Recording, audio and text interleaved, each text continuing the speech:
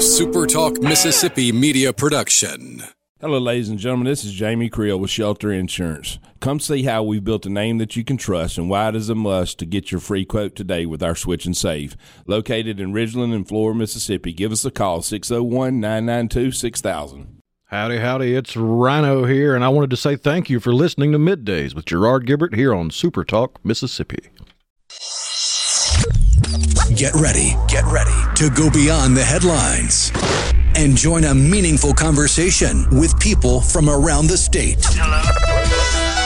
You're listening to MidDays with Gerard Gibert here on SuperTalk Mississippi.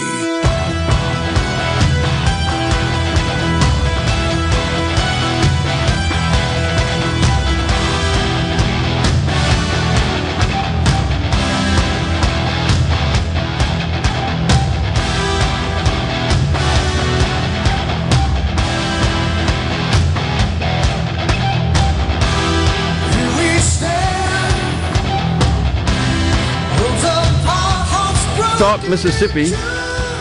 Good morning, everyone, and welcome to MidDays, Super Talk Mississippi. I'm your host, Gerard Gibert, in the Element Well Studios, along with Rhino, guiding you through the middle of your day with facts, fodder, and fine music on this Friday, y'all. Is it going to rain tomorrow for the JSU game? I honestly haven't looked since about 6 o'clock last night, so let me get an update.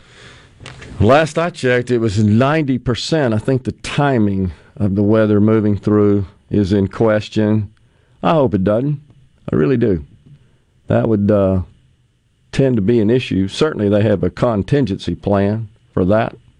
I guess they drape tents or something over. What do you see? Looks like rain and showers overnight into the early morning with a pretty good chance, around 90% of thunderstorms from 9:30ish to about 6 o'clock in the afternoon. Okay. Followed by more showers, and then few showers by 10 o'clock. Okay. So a little weather system moving through central Mississippi might rain on the parade, as they say. Huh. Well, it just means there will be plenty of capitalistic opportunity to sell parkas. That's right. And umbrellas. Yeah, ponchos, right? Okay, ought to be good. So, last night, Paul Pelosi, husband of House Speaker Nancy Pelosi, attacked with a hammer at the house in San Francisco. A male assailant did this early this morning. That's what law enforcement says. Mr. Pelosi is 82. He's hospitalized, is expected to make a full recovery. Well, you don't want to see any crime. Don't want to see anybody assaulted, attacked, beat up, hurt. That's inhumane. It's immoral. It's sick. But it's hard to see silver linings anytime you have an incident like this. And I'm not sure there is one. But I pray that Ms. Pelosi now sees what most of America has been squawking about, which is this rash of crime that has engulfed our country.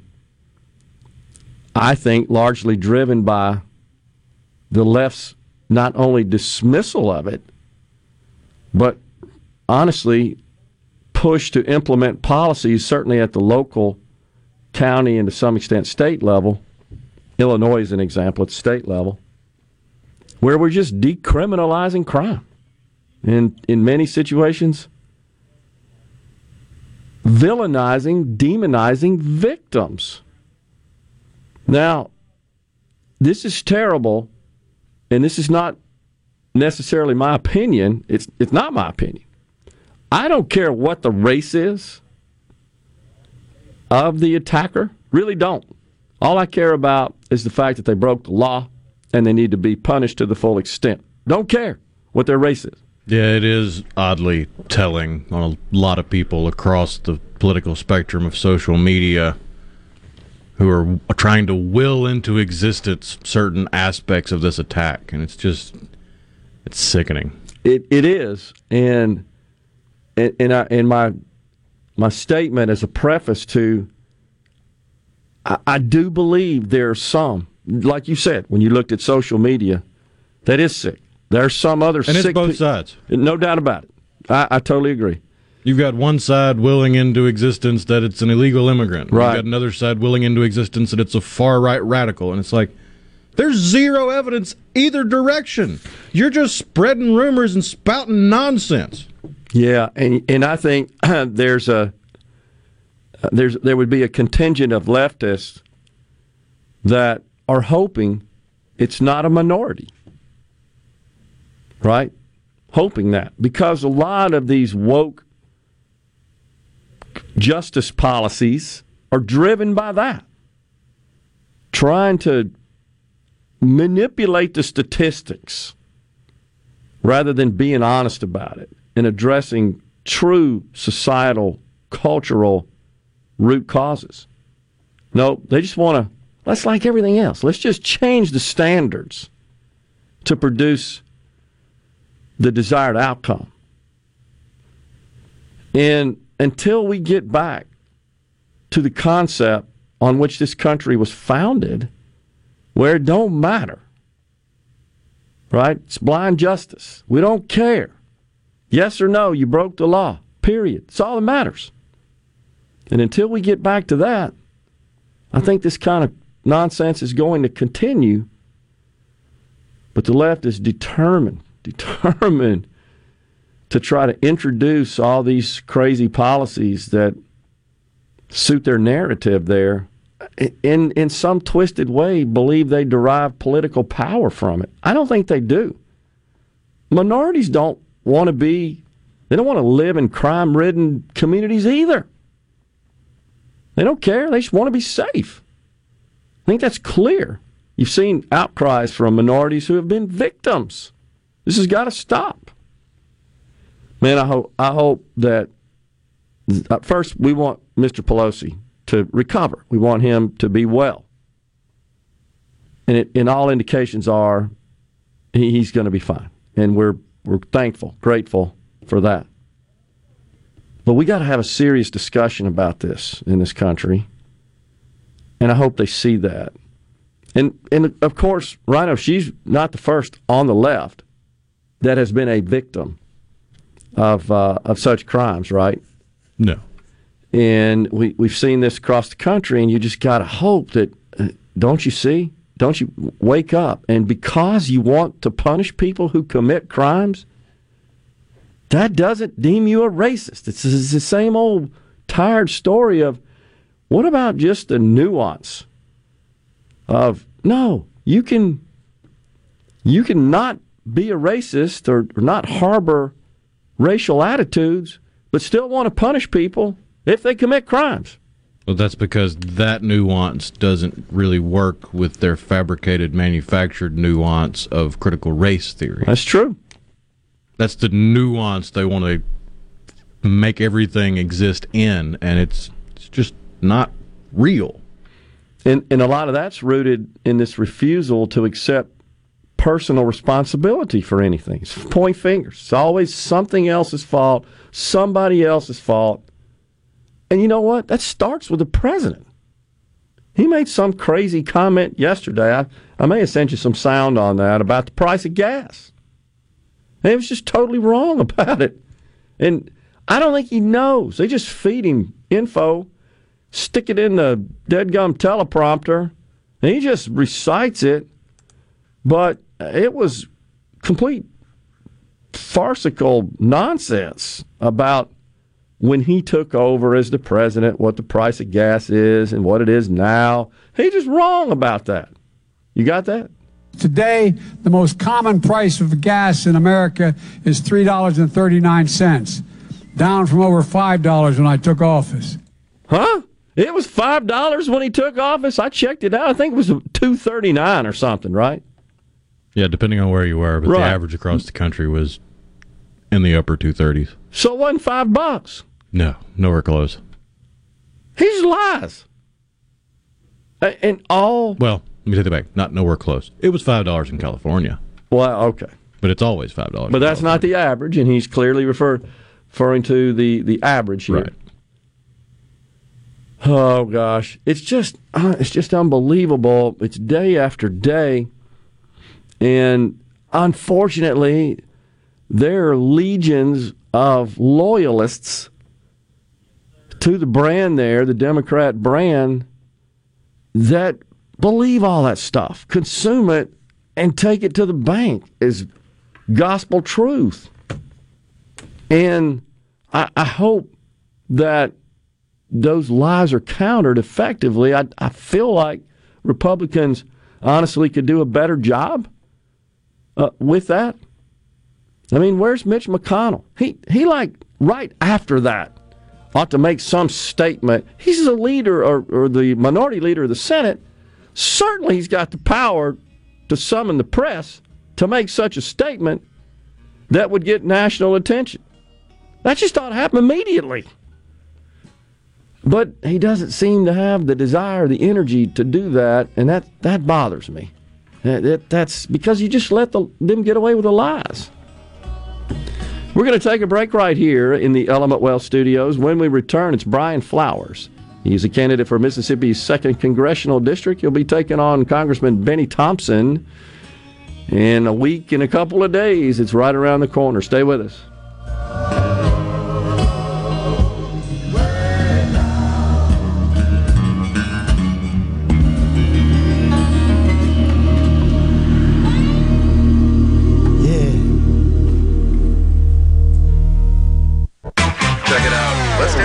The talk that keeps Mississippi talking. Middays with Gerard Gibert. Let's get on with it. On SuperTalk Mississippi. It's finally Friday, I'm free again. I got my motor running for a wild weekend. It's finally Friday, I'm out of control. Forget the working blues and let the good times roll. Welcome back, everyone, to Middays. SuperTalk Mississippi. Rhino bumping us into this segment with the obligatory George Jones Finally Friday. Staple. Always a good one. That's right, always a staple here on Middays on Fridays. Brian Flowers, candidate for Mississippi's 2nd Congressional District in the Element Wealth Studios. Brian, good to see you. Thanks, sir. Glad to be here. How's the campaign going? Man, it could not be better. We are inching closer and closer to that victory, I promise you. And people keep saying, well, you ain't going to beat Benny. Watch me do it. Well, it's a rather interesting district once it got redrawn, right? It's certainly north to south. It's pretty big, geographically speaking. This thing is huge. Yeah. It's big enough to where, even Benny Thompson made the comment when it first got drawn, it's almost impossible for anybody to maintain. And he's right. And I've already combated that and put a model together on how I intend on doing this by basically dividing it up into thirds. I've got a northern area manager, a central area manager, and a southern area manager, which I'll report to my campaign manager, which in turn reports to me. Okay. But you divide it up, and you're able to maintain. You basically, instead of trying to cover everything, you block it off into sections. And it makes it a little bit more easier to manage. Okay. What are you hearing from the voters? What are you hearing from them, and what are you telling them your intentions are and where you stand on those issues? Well, I've been to several festivals here the last couple of weekends. And one in particular person, basically came up to me and said, Mr. Flowers, we're tired of it. We didn't want to be put in Benny Thompson's district in the first place. We got thrown into this without any say-so. And that seems to be the typical response when I talk to people down in the 4 new counties that we picked up. Mm-hmm. And it just depends on where you're at. The farmers, they're still crying for the pumps. They're hollering and telling me they need the pumps. And it's not just the farmers. It's the people that are retired down there, families that live down there and just transit from there to into Vicksburg to work. It just depends on where you're at. But a lot of it, and it all boils down to the same people that are causing all this. Again, Benny Thompson, and a large part of it. They're tired of it. And you're seeing more and more people sitting there, turning and saying that used to vote Democrat. No, after they've talked to me and I tell them what I'm wanting to do in their particular area, they're siding with me now. Are you hearing that as well, Brian, from black voters who may feel some degree of allegiance to Congressman Thompson just because he is black? I am, and a lot of it, that allegiance is dwindling. Just 2 weekends ago, I was down in Natchez at one of the festivals down there, right outside the Balloon Festival. Mm-hmm. And one guy sat there and he looks at it, sees my sign up there, and he sees the little elephant on there. He's like, "You Republican?" And I told him, I was like, "I'm a conservative." Mm-hmm. And he was like, "Well, I'm Democrat." Mm-hmm. So, I'm here about the people. I could care less about which party you belong to. I want to focus on serving the people of District 2. And he just sits there and he looks at me. He's like, "I like that answer." And he willingly takes my push card and says, "I'm going to do some research on you. Thank you very much." And he shakes my hand. To me, that is a win. Somebody that is self-proclaimed Democrat, I'm going to vote Democrat. And then after just me interacting with them for a split second, at least giving them, planting the seed and have them go do the research instead of just blindly voting straight ticket. Right. That to me is a win. So I'm sure you're aware the polls nationwide show that the top of the list is inflation. Mm-hmm. And then followed closely by crime, and then the chaos at the border seems to be where most folks are prioritizing their issues as we head into the midterms. Are you finding that to be the case in the district? I am. A lot of people, especially with the inflation, talking with people about that, it's basically how are things at the gas pump for you? How are things getting commodities from Walmart? How about grocery stores? And people, I'm finding the poverty, the people that were already in poverty, especially up in the Delta area, they are even more in poverty now, in right. dire need of help. Right. And the people that are in the lower middle class are now slipping into the poverty level.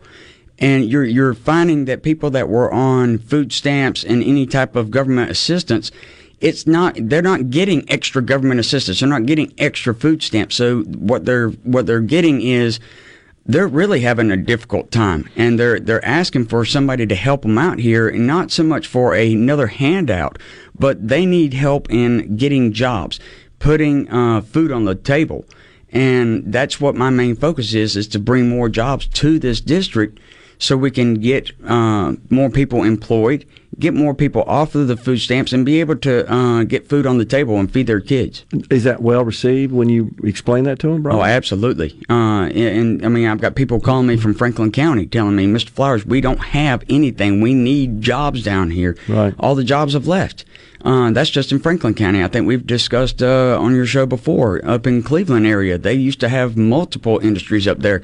They're down to one or two now. Right. So, I mean, Benny Thompson in 29 years has driven out every single one of the jobs in the District 2 of old, right? Right. Now that we have 4 new counties, we have even more people that are in need of bringing more jobs in. So, I mean, somebody needs to step up and actually put forth effort for the people, on the people's behalf, instead of on their own behalf and filling and padding their pocket. So this need for jobs, which I believe is the case, certainly in your district that you're running for, how would you approach that? What kind of ideas do you have to try to attract industry into the district to create these jobs?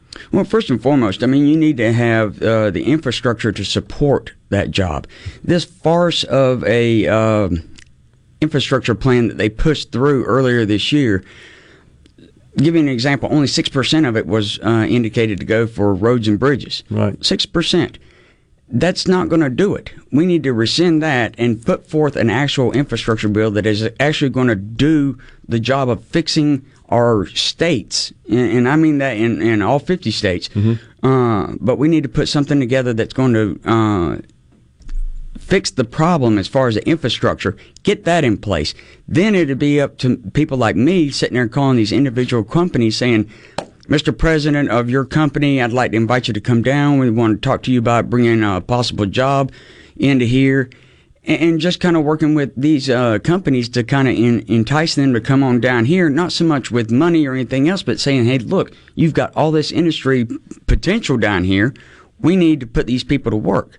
they can help expand your company. So I do believe a member of Congress could serve as an effective ambassador, if you will, and representative for the state to the private sector to try to attract industry. Is Congressman Thompson doing any of that, to your knowledge? No. In fact, when Clinton got their Continental Tire Company, he got all mad because he wasn't even involved with it. So he has been out of the loop. He has been driving corporations away instead of inviting them in. So, no, he's not helping matters at all. What do you hear from the district, Brian, about Congressman Thompson's oversight of this January 6th committee that he's really been pushing and they just won't give up on? There are many, many people that are, just like you and I are, just upset with the whole January 6th commission being started. Mm-hmm. There are some out there that believe that he's doing a good job.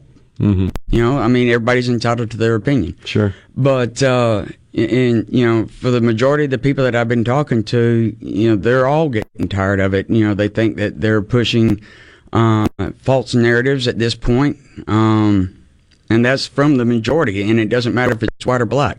They feel that, after you seeing things like Congressman Schiff altering text to make a certain narrative, to what they want to say, that kind of shed a little light on things, and then they try to recreate President Trump's state of mind the other week without getting any testimony from anybody on his campaign, from him or anything else. They're going to make it sound what they want it to. I guess the question is, maybe to just restate, do the voters of the 2nd District think that's a high priority for them at this point? I don't think so. They're more worried about food on the table. Right. They're worried about gas in their car so they can get to work. That is their main focus. Another focus would be the fentanyl coming across the border. Sure. We need to get that secure. So that is the biggest thing, is the drugs, the crime, and the food. Yeah.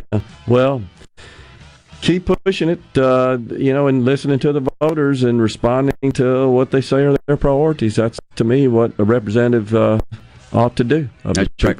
Appreciate you coming in, Brian. Good luck to you. Yes, sir. Appreciate it. Brian Flowers, candidate for Mississippi's 2nd Congressional District, has been our guest on Middays. We'll step aside for a break. We're in the Element Well studios. We're coming right back.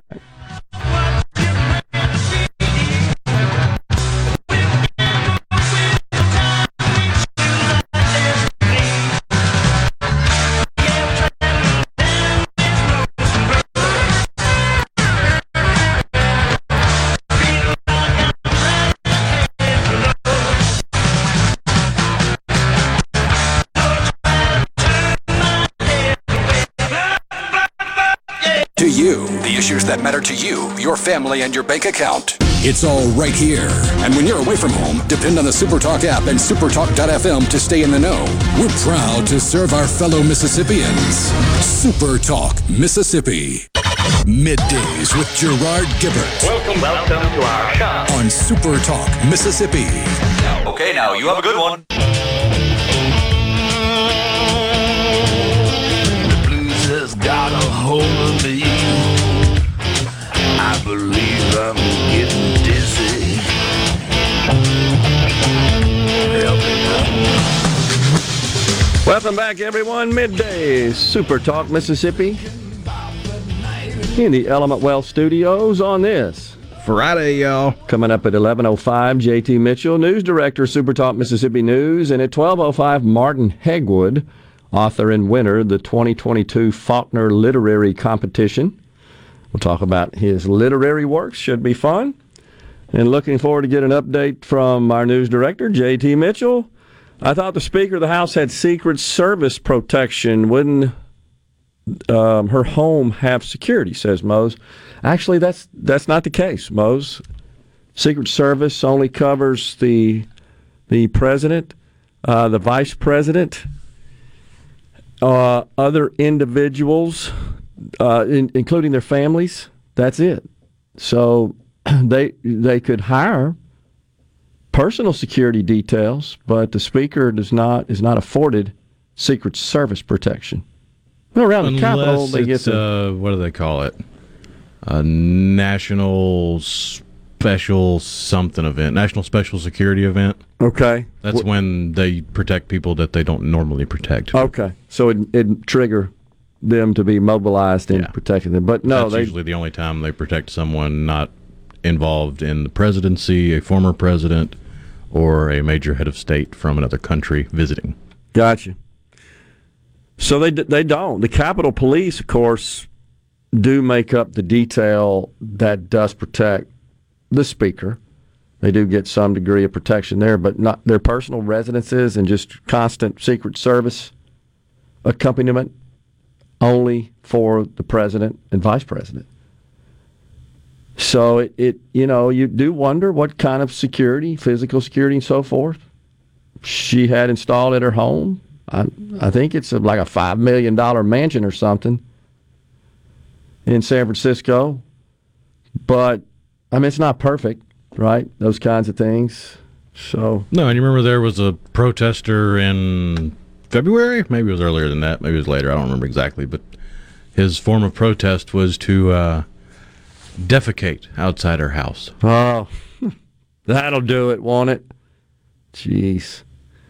When in Washington, she has protection from Capitol Police, Scott and Clinton. Yeah, that's what we saw as well, Scott, is that the Capitol Police do. And if I'm not mistaken, what's different with respect to the speaker is that they literally accompany the speaker in Washington, if I'm not mistaken. Now, I don't know if they do once they get off Capitol Hill, honestly. But certainly on Capitol Hill, if you noticed anytime you see her, video of her, if it's wide angle enough in the Capitol, you can always see what appears to be security detail, which are Capitol Police around her.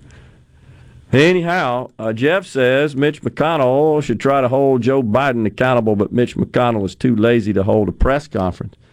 Yeah, that's just in response to all these lies that the president spews, and they just are. They're just outright lies. Just this week, right, he said that student loan forgiveness was passed as legislation by a couple of votes, I think. It just wasn't. He did it via executive order. Of course, there's a halt on that. There's a pause on that right now. But so how could you get that wrong? Well, I mean, if you apply Occam's razor. What? Simplest explanation is often the one that's true. Ah, okay. Well, it could very well be that he doesn't have a clue. They just put a piece of paper in front of him and said, here's student loans. And he signed it thinking, oh, yeah, I'm signing a law. Oh, gosh. Well, that's bad. Tim in McGee says, I do pray for Mr. Pelosi to make a full recovery. 82 years old, and that happens, is sick. I agree. What's going through a person's mind when you engage in such an act of cowardice by beating an 82-year-old man with a hammer? What are you thinking? I mean, it's bad enough when you commit acts of violence against others who have some degree of ability maybe to defend themselves, younger and stronger. But it's even more heinous when it's against someone who's vulnerable. And you see that a lot. Oh, that's an easy target. You know, an older, frail person that might have a wallet on them with $20 in it. I'm just going to go beat them to a pulp and get that $20. Well, because after all, the government says I deserve it. I've been wronged.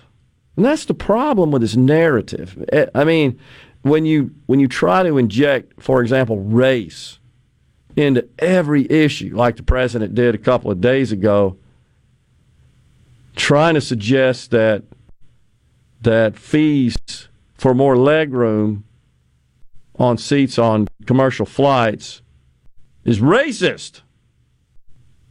And it disproportionately affects low-income travelers and people of color, is what he said. You know, I got to tell you, I've never seen a situation where you didn't know up front you were paying more money when you selected a seat. Certainly when you make those reservations online, which is the typical way people schedule their travel. I've never seen that. I've done countless. Even back to the early days of the ability to reserve flights online. I've never seen that before. I mean, you know clearly this is what you're paying. Here are your choices. I mean, all the apps and the full-scale websites will display the seating on the whole dang airplane, right? You get a chart, color-coded chart. Here's what's available. Here's what's not. You can hover your mouse around it, and it'll tell you what the class is and what the cost is. I mean, the tools are great, honestly. I've never been confused about that. I've never seen any, oh, well, I wanted to buy that ticket for X dollars, and based on the seat I got, I just got the bill, and it was X dollars times another 10% because of this. I've never seen that before. What's he talking about? And some man is just out of touch. He's never done that in his life, probably, right? He's got servants that do all that for him, aides. Seriously. What's the old saying? The soft bigotry of low expectations? That's it. So that, again, those are just lies that I think need to be debunked. Looking at your money today, the Dow, this is crazy. So the Dow's up 613 points. But what is really shocking is that investors have decided now, after seeing earnings reports this week from big tech, they've decided that maybe Apple and Microsoft, for sure, have hit their lows. And there's been some adjustment of their target prices by the big Wall Street banks. But anyhow, today, Apple is up considerably, and so is Microsoft. Apple is up 10%, $10, 7.8%. Microsoft's up 6 and change, 2.8%. What's getting beat up, however, is Amazon. Amazon, their stock tumbled, and Meta's stock tumbled. But Microsoft and Apple have this very valuable assets, in particular their Microsoft's cloud business, and Amazon, of course, they got those phones we all got to have, and all the services we pay to be Apple phone owners. But once again, this is something that I think always comes as a bit of surprise. Did you see Jim Cramer yesterday? I did. I absolutely did. Break down in tears. And he did so because he felt bad about recommending Facebook, Meta, a few months ago. I've actually got that audio. Yeah, play it. This was bizarre. Cash flow. Last year, $9.5 billion, now less than $1 billion. Okay, let me say this about this. I made a mistake here. I was wrong. I trusted this management team. That was ill-advised.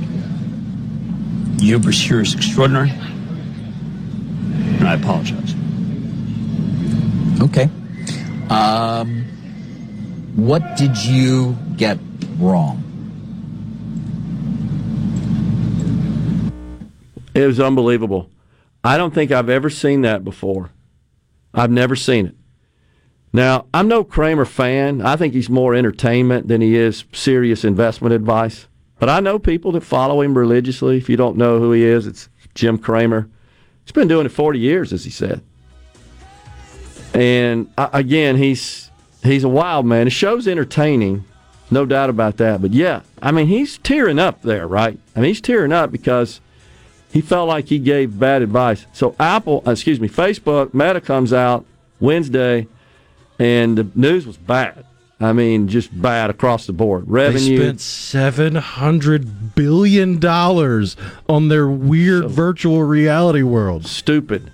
And a few months ago, he was thinking, yeah, this is it. This is a huge growth area. They're going to capitalize on this and produce record profits, and just quite the opposite happened. And he's apologizing to those who he recommended get in. I'll have to look it up, but the amount of wealth lost. Hey, it's Richard Cross. Be sure to catch Sports Talk Mississippi, your new home for the best sports coverage right here in the Magnolia State. Every day from 3 until 6, right here on Super Talk Jackson 97.3. Properly set all controls before recording. All systems go. The Talk that keeps Mississippi talking. Middays with Gerard Gibert on SuperTalk Mississippi.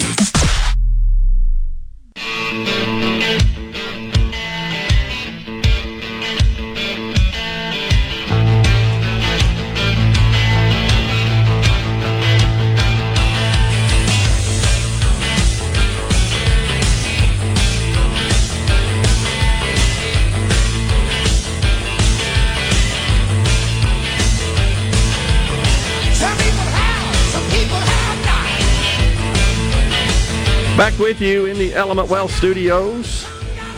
Super Talk Mississippi, Middays, Gerard and Rhino on this. Friday, y'all. So, I just wanted to kind of continue that discussion. It's always intriguing for people when they learn that, once again, Amazon lost money in their e-commerce business.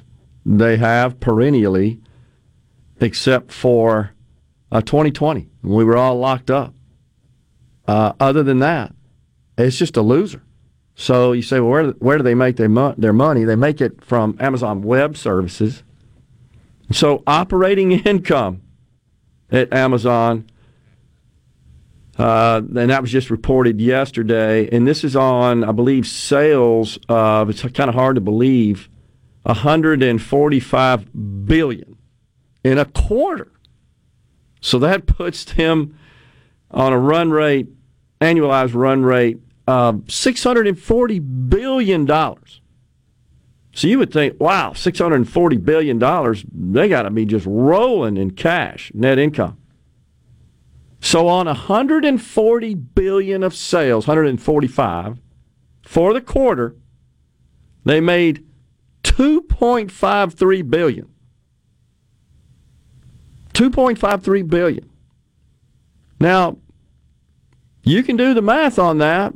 That's about 1.5% to the bottom line. That's pathetic. And Amazon Web Services accounted for 100% of the company's profit. It generated $5.4 billion of net income. $5.4 billion. So you can do the math. They made 2.5 overall. Web Services made 5.4. That means they lost $2 billion in the e-commerce business. All that stuff we go buy online yet. And I bring this up because normally when you hear the left attack those dirty, greedy, evil, dastardly corporations, they don't pay their fair share.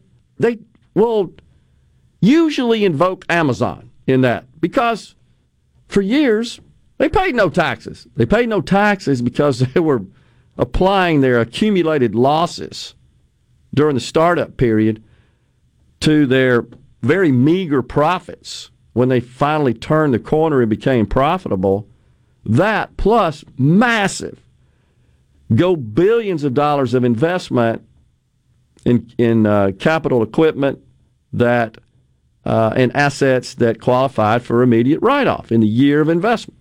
Now, that's why they didn't have a profit. Now, the president, so when you look at this and you go look at their financial statements, he's going to say they got to pay a minimum of 15% from a tax perspective because even though they made $2.5 billion, I guarantee you, that's for financial statement purposes, once they deduct their carried over losses and their massive investment in capital equipment for tax purposes, they're not going to have a tax liability. Yet they're still going to have to pay that 15% of the 2.5, so about, $300 million in taxes. All right, they ain't going to like that. I mean, so that's what the left wants to do in this country. They just don't get all these nuances. They want to run around and push this narrative. These corporations are just cheating, not paying any taxes, without taking into regard the losses a company like this accumulated and all the investment they make, which benefits, guess what? Small, mid-sized businesses to a great extent who sell them all that stuff. Just like the big facility they built here in Madison. Lots of local companies benefited from that. Lots of them. And the investment they made in that, they're able to write off. That's not what Joe and the Democrats want. So it's so twisted. In the meantime, Apple did give some negative guidance. Microsoft gave some negative guidance. We talked yesterday about Seagate laying off a bunch of people. So, and I say all this because I think we're just starting to see the beginning of what could be a substantial decline in economic activity going into 2023 that Joe and the Democrats refuse to acknowledge. They bring out now their savior, Barack Obama. They got him out recording ads all over the place, including in Pennsylvania. And it's woman's right to choose. That's kind of the focal point of all the ads. That's what they want to focus on. And voting rights, because voting restrictions are just racist. And they're still running with that narrative. But I dare say, based on all the polls, that's not what's top of folks' mind as they enter the midterms. The good news is, folks, Rasmussen yesterday, Rhino, after the show, had some recent telephone polling. Now, Rasmussen's pretty good, actually. They're probably the most reputable polling organization. They got Herschel Walker up 5 points. They got Oz up. They got Zeldin in New York up. They got it a toss-up in Arizona now for the Senate race. It's looking pretty good if you go by Rasmussen. I think the worm has turned. I think people see this crap. I pray. I hope so. We got to stop it. We're coming right back with JT Mitchell. Get ready to go beyond the headlines and join a meaningful conversation with people from around the state. Hello? You're listening to MidDays with Gerard Gibert here on SuperTalk Mississippi.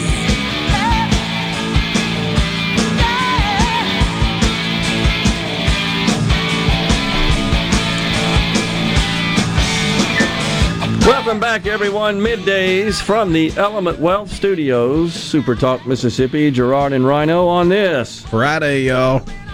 Joining us now in the studios, JT Mitchell, the news director for SuperTalk Mississippi News. JT, what's up? Hey, man. How are you, Gerard? Great. Thanks for having me, as always. You having a good Friday? I am. Good. Yeah. So there's a lot going on. We're trying to get through this Friday and get to the weekend because, for some reason, the news slows down a little bit over the course of the weekend. I don't know if that's because of lack of reporters. A little. In Mississippi, we care a lot about college football, and so It seems to be pretty football-oriented on Saturdays. And we'll get around to that because it's a big weekend of football here in Mississippi. But first, let's talk about what's on the front page of a lot of Mississippi publications right now. And that's what's going on in the health world. This whole UMC, Blue Cross Blue Shield mess. Yesterday at Hobnob, Mississippi, which is the MEC's annual political networking event, about 1,000 people showed up, and not all of the state officials brought up the healthcare situation, but Commissioner Cheney, obviously, insurance commissioner, and Lieutenant Governor Delbert Hosemann did. They did. And, man, Commissioner Cheney was hot. I haven't seen him that fired up in a while. We had... he wants this thing resolved, bottom line. I think a lot of people do. Yeah. And so he came back up around the station this morning and came on Gallo's show. But there's a multitude of storylines going on here. Sure. So the first one, obviously, is this whole dispute, the squabble between UMC and Blue Cross Blue Shield. That's ongoing. Not resolved. Hasn't been resolved since April. Right.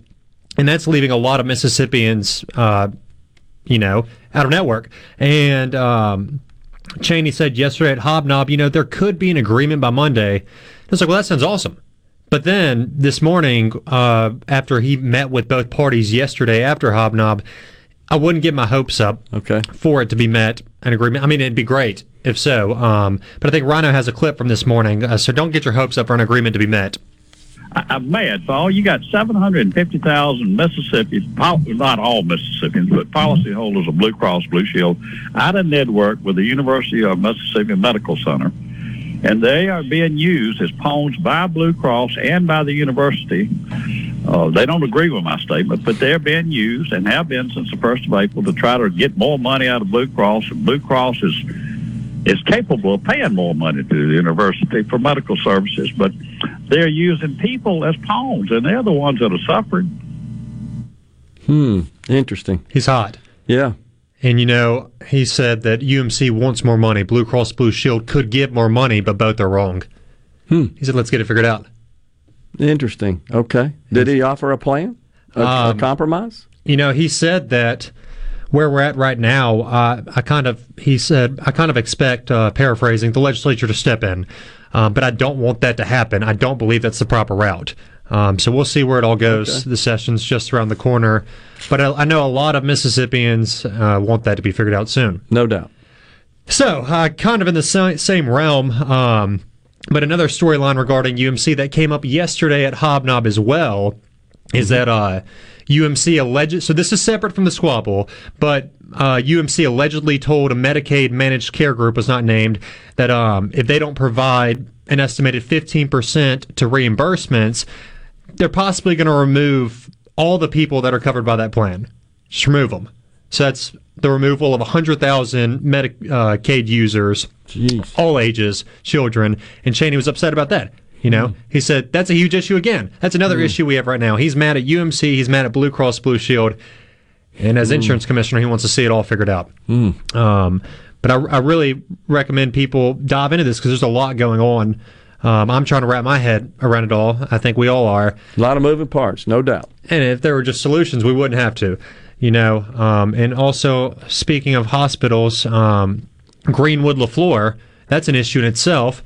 They have been on this downhill of just terrible things happening, and they only had enough money to last through the end of the calendar year. After everything that's gone on, they were in talks with UMC to buy them out, right? And now it seems, from what I've heard from a couple sources, that might not happen. It's not looking great.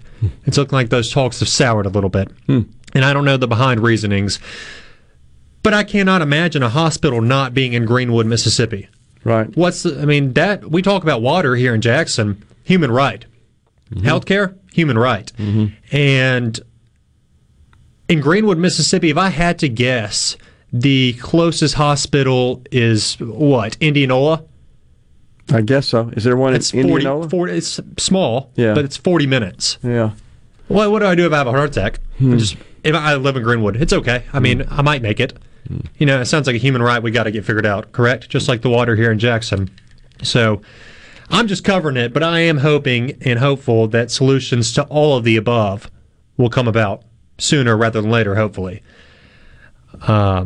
We'll move on a little bit. Yeah. Let's move on. Very complex subject. Yeah, you can hear all that on air, continue to be covered by the news team throughout the day, but also online at supertalk.fm. So, earlier this week, Frederick Bell, did you see, the parole board reversed course and has decided to keep him incarcerated. And, that was the largest public outcry I've seen in a while in terms of a parole hearing. It happens. You feel every now and then. But Bell, he brutally murdered 2 people in May of 1991. The parole board voted, hey, we're going to let him out. It seems like he's been rehabbed. Right. And there was a huge public outcry. I think between the time that it was delayed because of the newspaper technicality, September 26, and October 26, which was this past Wednesday, 2,000 letters and emails were written to the parole board. Do you think that influenced? I would assume so. I think the family did as well. The family did a whole lot, and also when elected officials step in. There's something about that when elected officials step in. They did. Yeah, the family, they did a good job of getting out there. I think so. Gene, he came on a couple of the programs here, and I get it. That has to be something hard if my brother was killed and I find out that his killer has been rehabbed without proof and he's going to be on the streets again in my hometown where my brother was killed. And really the family ought to be the priority in terms of influencing the parole board, in my view. Right. I'd like to know more, in terms of what went into the decision to reverse it all. I agree. Obviously, the outcry. Well, the original decision was perplexing, and then something happened. They reversed it, and it'd be interesting to know kind of the progress through that, the sequence. The progress, and honestly, the first decision. Right. That's what I'm talking about. Yeah. Like, how'd they come up with that? Yeah, I want to see the evidence of rehabilitation. Yeah, I agree. That's pretty hard. Like when we were covering this, I felt like I was working through one of those crime podcasts that like Ashley Flowers does, a killer who's been in prison for 31 years could now be free come Wednesday. Yeah. Like, it sounded like one of those podcasts, but he will now be in prison for at least 2 more years, and then they can revisit. Right. So I guess on a happier note, we'll move to College Game Day. Yeah. You had a fantastic interview with Rob J. earlier this week. Yeah, that was fun. Yeah. Huge weekend. It is. Here's me traffic. Right now, Caleb's writing up, one of our multimedia journalists is writing up, things to know for College Game Day about tickets, where to park, whatnot. And I was telling him, please just tell him not to park on my street. I live kind of close to the vet. And even homecoming last week, my street was full. I didn't have a parking spot. Okay. It's going to be full again. But aside, it's going to be a huge weekend for Jackson. I think so. Yeah. And for the state, HBCUs in general. And we don't know the guest picker yet, do we? We do not. When are they going to announce that? I thought that usually started trickling in Thursday, Friday, right? There's lots of speculation, though. I saw, obviously, you have the JSU's Hall of Famers. You got Jackie Slater. You got Eddie Payton Walter's brother. Yeah. Then you also have the celebrity aspect of it all with Coach Prime. He could bring in anybody. Snoop Dogg and Rick Ross were there just last weekend for homecoming. Sure. Somebody said Beyonce. She's been out of commission for a little while now. I haven't seen much. I haven't heard that name in a while. Right. Yeah. That'd be cool. Yeah. Somebody said Kevin Hart. He was at the opener in Miami. I just think it'd be kind of. I think it'd be kind of lame if Dion was a guest picker. Coach Prime. They did that with Kiffin last year. Yeah. Ole Miss. Was that game day when Ole Miss hosted A&M? They used Kiffin as a guest picker. I just thought that was kind of a buyout. If you're going to have a guest, you can of course you're going to do the interviews with the coach and not, but it's kind of a buyout to have the coach. Yeah, I agree. And I hope for at least the day and the days leading up to it, we can just temporarily forget everything going on in Jackson and just enjoy. Right. There's been a bunch of finger pointing. Rob J. and you as well said it best the other day. Stop finger pointing. Let's just enjoy. Absolutely. Play some football. It's going to be a good day. Isn't that what people want? Yeah, it's what we all want. And I can't wait to tune in. We're going to have somebody on the ground as well. Speaking of football, last night's Southern Miss, that was a wild game. Sure was. And if that opens up this weekend, it's going to be a great weekend of college football. So we got State off, right? State's going to be off Ole Miss is out in Alabama. A&M. Yeah. Ole Miss is going to be in College Station. Southern's already played. JSU's tomorrow. That's right. Wow. It's going to be a big weekend. Big weekend. All right. Always good to have you on, JT. There's your favorite, The Doors. I appreciate it. I appreciate it always, man. Coming right back in the Element Wealth Studios.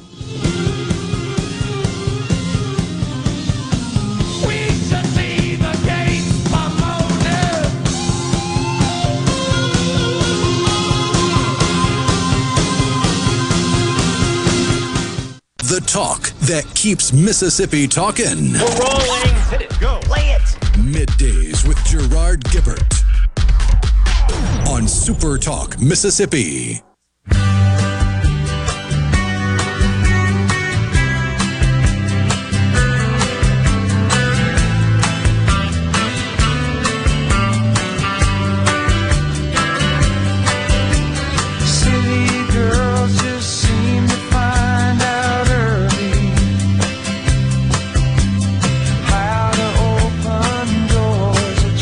The Eagles with Lion Eyes bumping us into this segment on Middays. We appreciate you joining us today. Don't forget, in a Mississippi Minute with Steve Azars, coming up later on this afternoon, you'll hear an interview with Clay Mills of the band Diamond Rio. In a Mississippi Minute with Steve Azars, presented by visitmississippi.org. You can hear the show each Thursday and Friday, 1 to 2 p.m., on most SuperTalk Mississippi stations, supertalk.fm, and available everywhere you listen to podcasts. All right, so I'm looking on the tube here, showing former President Barack Obama casting his ballot in the midterms on October 17th.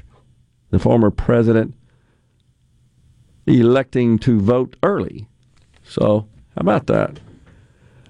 I pray Mr. Pelosi will be fine, but if Donald Trump were attacked by Democrats would be dancing in the streets, says Jerry in Pontotoc. Yeah, I think there's probably some truth to that, but I think Rhino pointed out the other side, too, is having their fun, regrettably, right, with this situation with Mr. Pelosi. Yeah, it's insanity from both sides.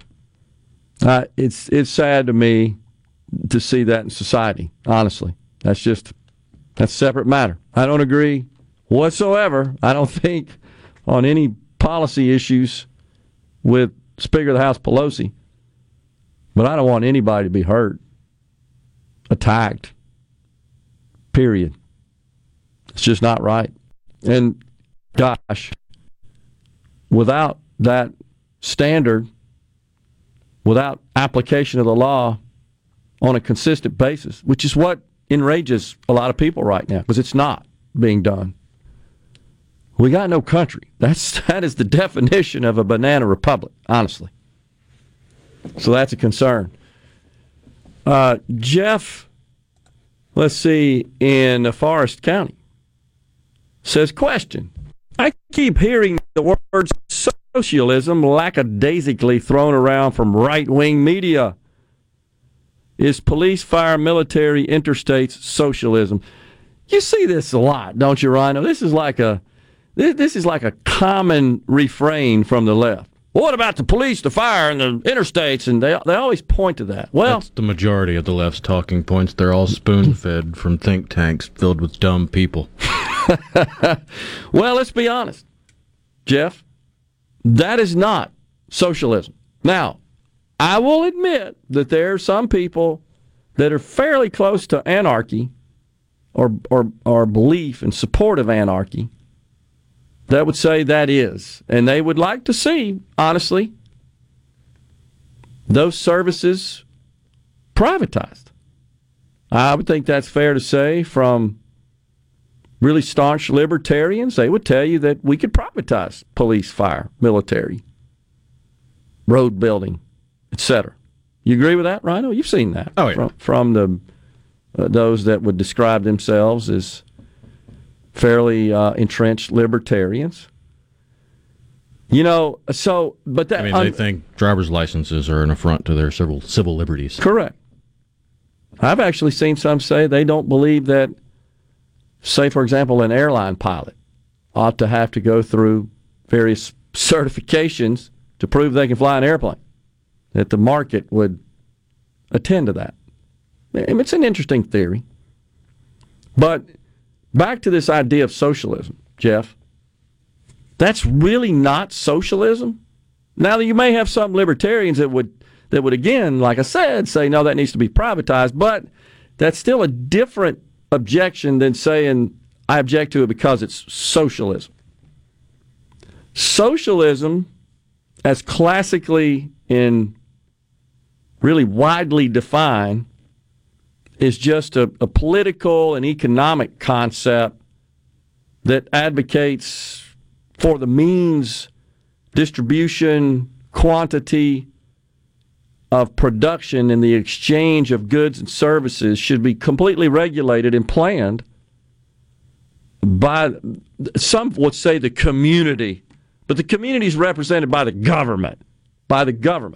So an example is when Joe Biden says, hey, airlines, you can't charge increased fees for getting more legroom on an airplane. Banks, you can't charge overdraft fees to those who write bad checks. That is an example of socialism. Hey, oil companies, you got to go lower the price now. I'm demanding, I'm requiring you to do so by law. Those are examples of socialism. And the list goes on and on. Liz Warren, for example, who wants to nationalize the banks, meaning she don't want private banking. Nationalizing and the healthcare economy. And essentially transitioning that to complete government-run healthcare. That is socialism for that industry. And in fact, it wasn't too long ago, what was her name? Omarono, that was nominated to be the controller of the currency, I believe. And she's the one who said she wanted to eliminate private banking. She wanted your checking account to be managed by the federal government. That is socialism. So this nonsense about police, fire, military, and interstates, it's really a long in the tooth, weak, tired, overused, nonsensical talking point.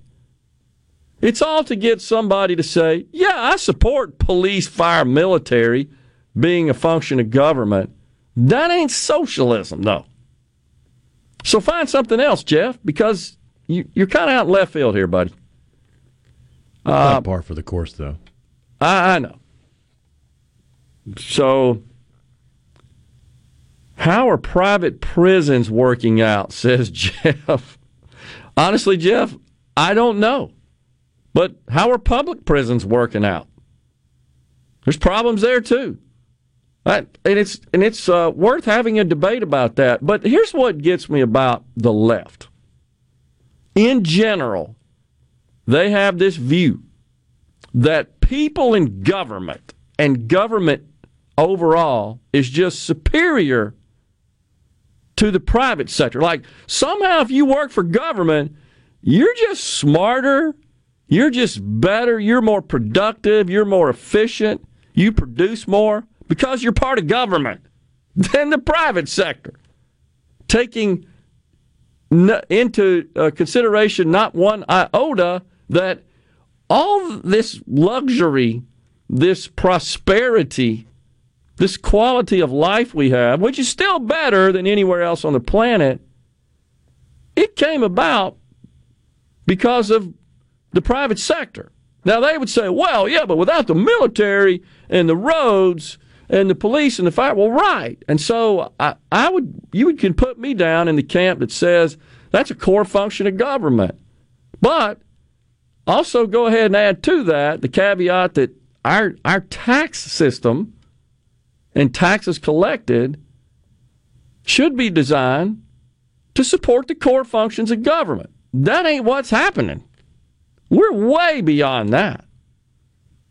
We've expanded government way beyond its core function as enumerated in the Constitution. When I say that, I'm referring to what the Constitution would say. So the left has kind of hijacked that into this welfare clause stuff. You hear that all the time, like, oh yeah, everything is in the interest of welfare. So we have a military, for example, that's way more focused on white rage and privilege walks. And now, guys, I read a report about ridiculous pornographic books and materials being used in the military's K through 12 educational systems. It blew me away. This is the crap that's being taught in the classrooms. On base. On bases, correct. On the schools, on the bases for military personnel whose children attend those schools. Unbelievable. I really wish they'd worry about the threats from China and Russia and our most ardent foes that really want to dominate the world and wipe us off the planet. Not this crap. That's where I have a problem. And when we come back, there are some folks that have got some work going on that is getting the attention of corporate America as to their ridiculous wokeness. And I think it's starting to have an impact. And I do believe if the midterms go favorably for the Republicans, to a great deal, it will be a result of that. And it will change attitudes. And I hope change policies in these ridiculous woke corporations that are focused on this nonsense. Facebook better worry about making money instead of wokeness. I tell you that right now. We're coming back. Stay with us.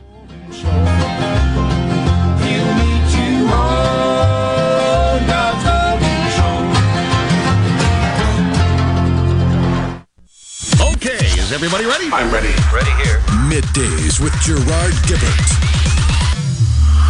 on SuperTalk Mississippi.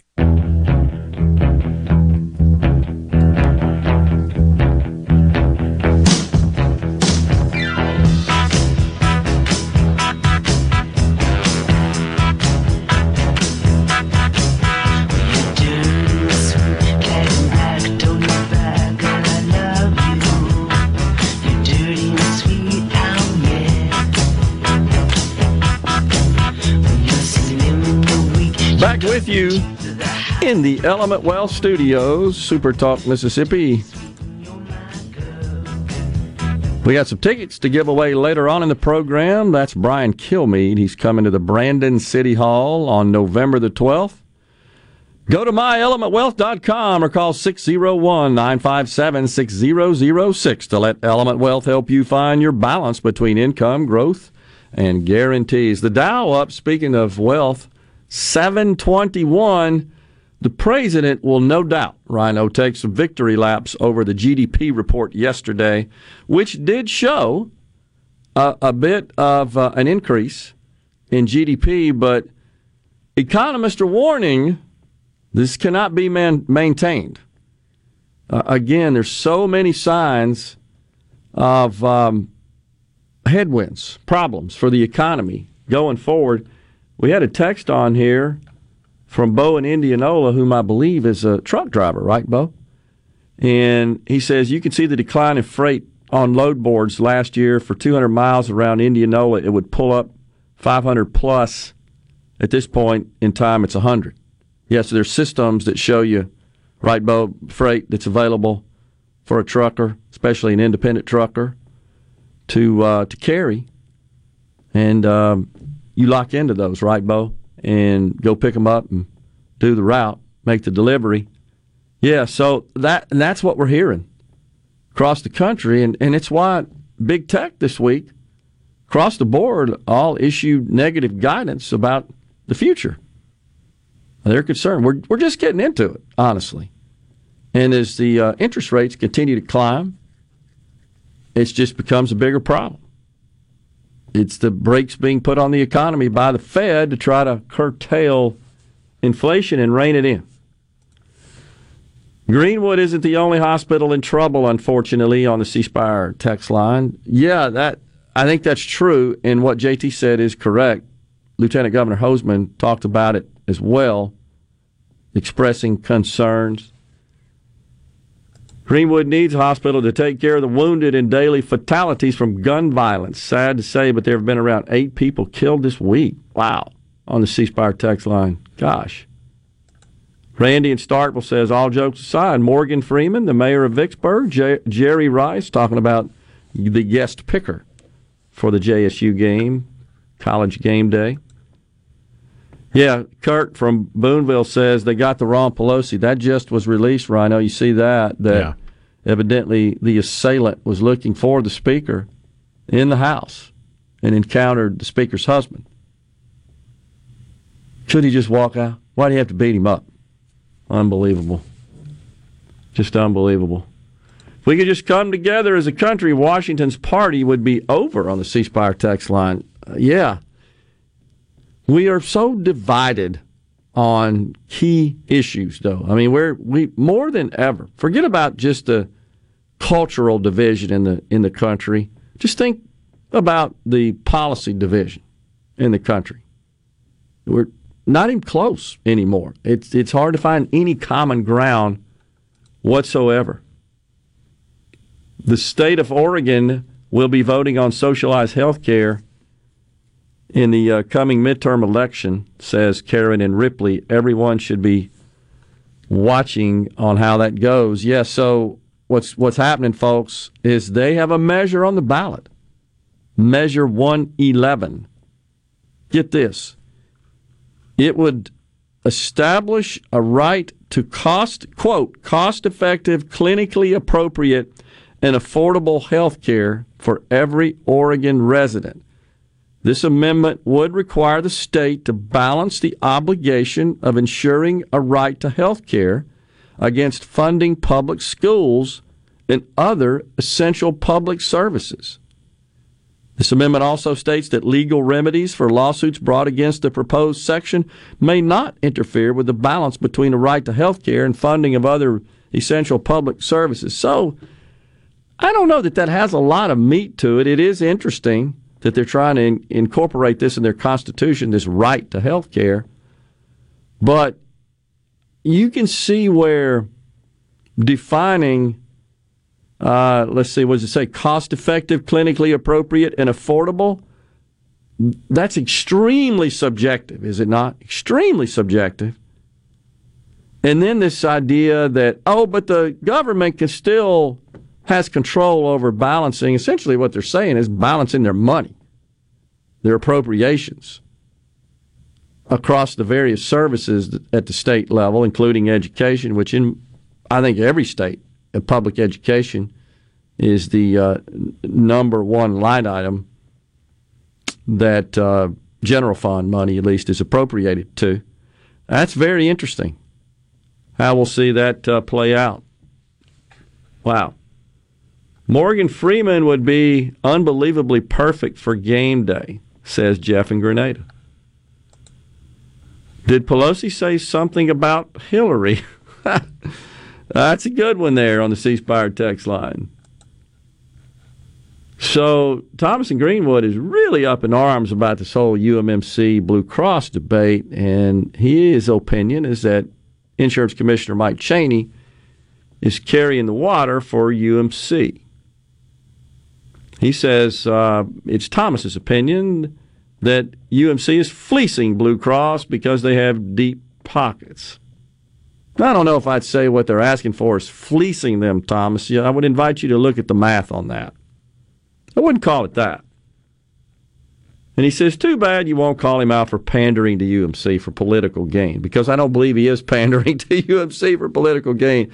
That's your opinion, Thomas, not ours. And I just said it on the air so folks will know that's your opinion. I don't happen to agree with it. I do think the situation needs to be resolved. And, I in my business career, when you had gaps in money, which is what we're talking about here, I always look for some compromise where everybody wins. Maybe that's not possible here. I don't know. Haven't looked at all the details, but hopefully something will happen to resolve it, mainly because of my concern for the patients and the insured. That is a big problem, no doubt about it. So let's see. Jerry in Waynesboro says, word I'm getting is Pelosi had a new gardener fresh across the border, and Mr. Pelosi speaks Spanish fluently. He kept saying he wanted to get hammered last night. So there you go. Okay, there, Jerry. Oh, gosh. So let's see what else we got here on the C Spire text line. Just looking through it here. All right. I think that'll Peter Ducey will call Biden out on his gas comments. Can't wait for the spin from Karine Jean-Pierre. Yeah, that probably will. Oh, William in Greenville. Yeah, I saw a report on this too, William, this morning. Here's what he says. Just tried to log on to treasury.gov to get I-bonds. These are inflation protection government securities at 9.7%, going down to 6% tomorrow. They say inflation is dropping. It's what the Treasury says, and therefore the yield on the bonds has been adjusted. The website is down. I heard that as well, that the site received overwhelming traffic. Folks trying to log on, because that's how you do it, and purchase those securities, those bonds, and the site couldn't handle the traffic. And it crashed, and it's non-responsive. I heard, you see it, Rhino? The same thing, right? Yeah. I saw that on the business news early this morning. That's incredible. Did you see where Fetterman's wife said swimming in America is racist? Seriously? Patrick, Louisville? I can't say that I've seen that. Has there been such a comment made? There was, I didn't have the quote in front of me, but she was quoted saying something about the mansion, quote unquote, that they got for $1 from Fetterman's sister that he's now saying they didn't even want, but she wanted it because it had a pool that they could then open for the disadvantaged people in the neighborhood. Ah. Okay. Which never happened. Okay. Wow. Gee whiz. Something else that somebody said, and I can't find it now, Rhino, in the text, but it was about Lieutenant Governor Hosemann as it pertains to the hospital challenges. Institutions in the state of Mississippi. And while the lieutenant governor, I don't think has ever come out and just directly stated his support for Medicaid expansion, there's been a lot of talk about him leaning that way, and I think maybe not ever saying he wasn't for it. I think he said, and I'm to some degree paraphrasing here, that these are just things we need to be talking about, and something to the effect all options should be on the table. I think he's now of the view that that's not the best approach to deal with the uninsured in Mississippi.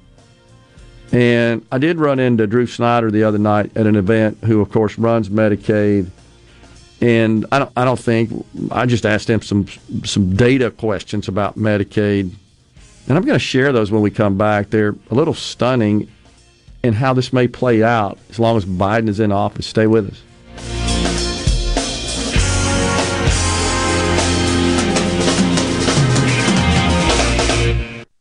It's so awesome! Middays with Gerard Gibert. Come on, let's get on with the show! On Super Talk, Mississippi.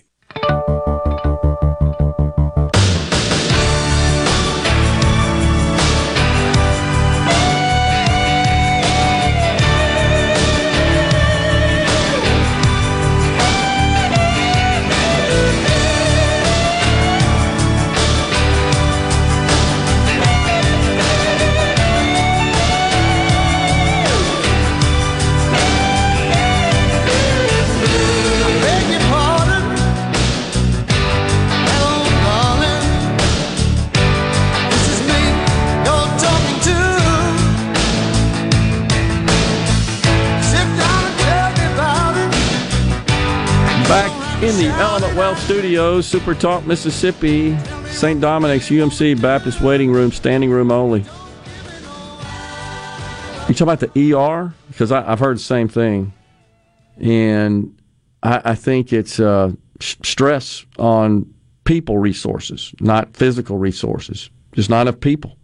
That's what I've heard from folks in the medical community. And I think an outsized number of people, which is consistent with what Dr. Philippi said yesterday on our program with this RSV. She told us yesterday at her clinic, right? And she's a pediatrician. Literally said, as I recall, Rhino, line outside the door at 5:30 to get in. So, my wife made an interesting observation that I know you know a lot about this stuff, Rhino, yesterday when I shared that news with her from Dr. Philippi. She said, children build up their immune system by getting infected. By it's just part of growing up as your immune system matures and gets stronger. It's part of the development process. But when we had them all locked up, not around the other kids getting sick, not building up their immune system, and now all of a sudden we've released them, probably not where they should be at this point in their young lives. And she attributed some of this to that. That kind of made sense to me.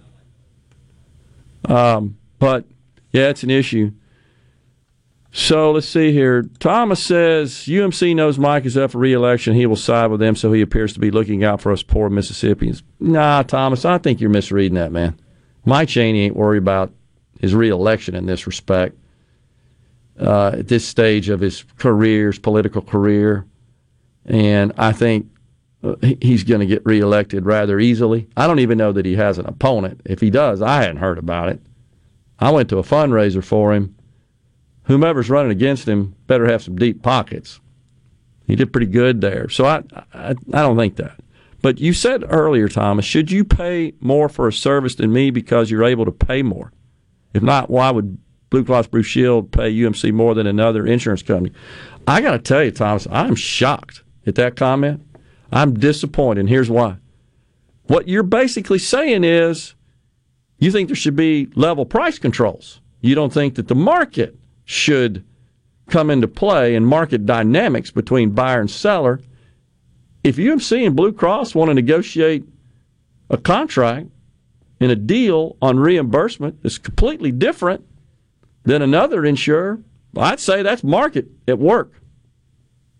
That's like suggesting that everybody that walks onto a car lot is going to pay the exact same price for a vehicle, that there's no negotiating. I can tell you in my business, we didn't sell the same stuff, products or services. It was a negotiated deal between buyer and seller.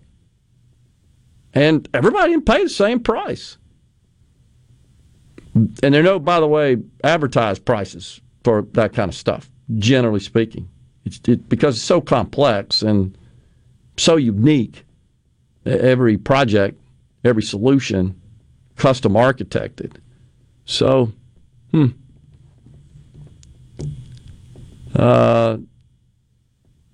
that's not what they're saying, Tom, so I'm not even going to read it.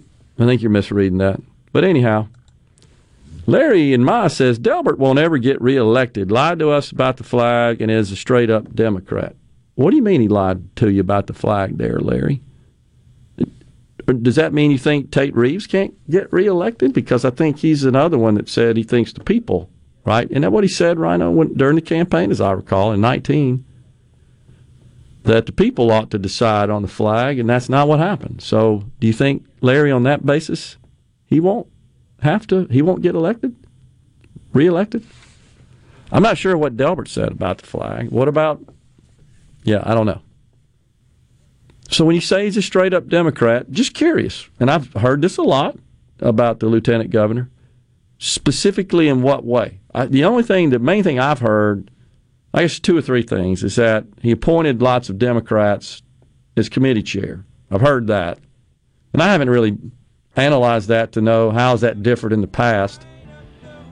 And then I think the other thing, right, that you hear a lot is that he sort of was over the redistricting process and Republican Senator Melanie Sojourner was drawn out. I've heard that as a squawk against him. I've heard that there's a belief that he pretty much unilaterally defeated the total elimination of the income tax. I've heard that. What else have you heard there, Rhino? Have I covered most of it? I've heard a lot of people say, well, he supports Medicaid expansion. But I don't know that he's ever come out and directly stated that. Those are the main things I would think about. So he says, we're going to elect Chris McDaniel as governor, says Larry and Mize. I don't think he's running for it. We're coming right back. We've got Martin Hegwood, author and winner of the Faulkner Literary.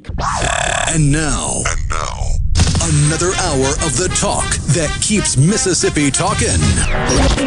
Middays with Gerard Gibert. Begin your transition now. Now on SuperTalk Mississippi.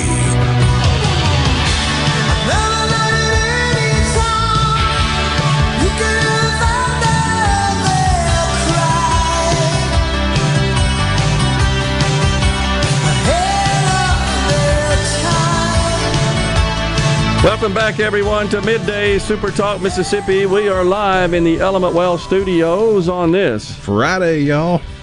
Joining us now in the studios, Martin Hegwood, author and winner of the 2022 Faulkner Literary Competition. Martin, thanks for coming in. Well, thank you for having me, Gerard. I appreciate it. Yes, sir. So it's my understanding that you are the only Mississippian in the history of this international competition to win first place in the novel category of this competition. That's right. It's an international competition. There were maybe, I think, 11 foreign countries and 43 of the states were represented in it. And last year's winner came from New York. We've had winners from Boston, Cincinnati, a lot of the big cities, but I am the first Mississippian to be awarded first place. Wow. That is impressive. Congratulations. Well, that's awesome. That's awesome. So where do you get your inspiration from when you sit down and start writing?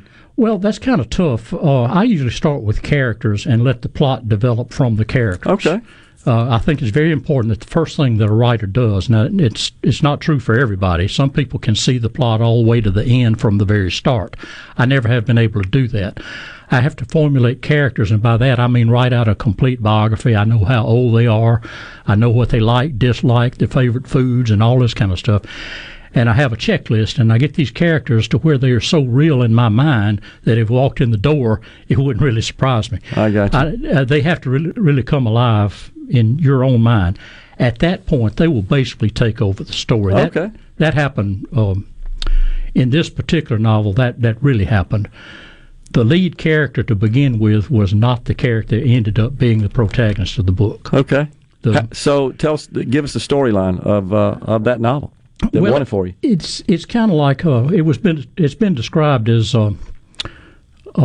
a Deep South version of Downton Abbey, sort of. It's sort of like the old Dallas TV show. It's a family saga. There are a lot of inter-family squabbles and betrayals and fights and what have you. It's basically a power struggle within a rich family in Memphis in 1999 through about 2005. It's an old storyline. A woman marries into the family. She didn't have the social credentials. The grand dame, who is the grandmother, can't stand her and tries to run her off. So, there are really no new plots involved. I mean, it's been said that there are only 7 or 8 plots. I've heard different numbers. But it's kind of like saying that there's certain rules in a football game, but yet there are no 2 football games that are alike. That's true. They all take a different life. That's right. Once kickoff starts. That's excellent. So, all right. So then, where do you come up with the characters? Do to some extent they sort of mirror people that you've met along the way in your life? Yes, they do, and I think that's true of just about everyone. When you start writing this and you put it down on paper, your subconscious it sort of flows from there, and you will call up people that you haven't thought about in 20 or 30 years. And the character is not necessarily based point for point on these people that you knew, but just certain traits, certain ways that they looked at things. It's just certain little elements. And, of course, you can mix character elements from various people you knew. But for me, the characters in the books are people that I have known, and I hope to make them people that the reader has known. Okay. Do those people know that you modeled your characters after them? No.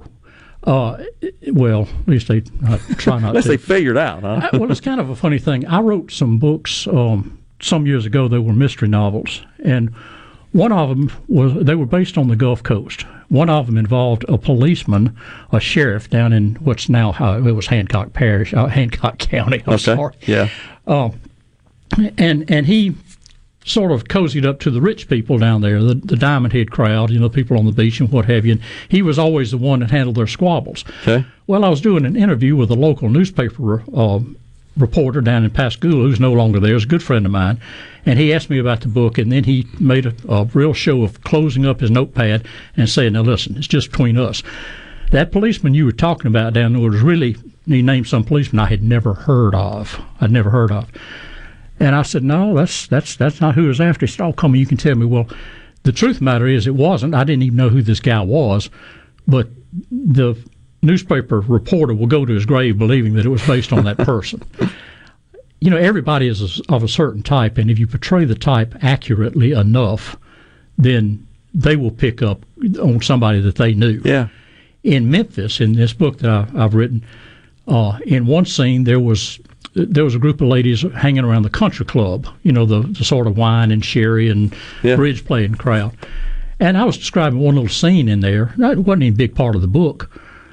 And somebody said, you must have been there. You must have been at this country club and seen this, because you really kind of nailed this little group that they had.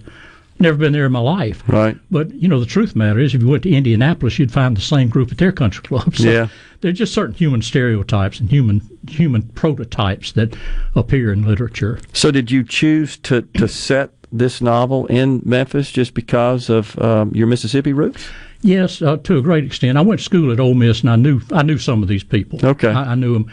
And Memphis, for some reason, although it's the prototypical southern city, is underrepresented in American literature. There are very few books set in Memphis. I'll be darned. You think about it. Now, The Firm, of course, John Grisham's book was set in Memphis, but it really didn't play up much on the Memphis angle. It was sort of it was plot-driven. It could have been set in Denver. Yeah. It really didn't have a lot to do with Memphis.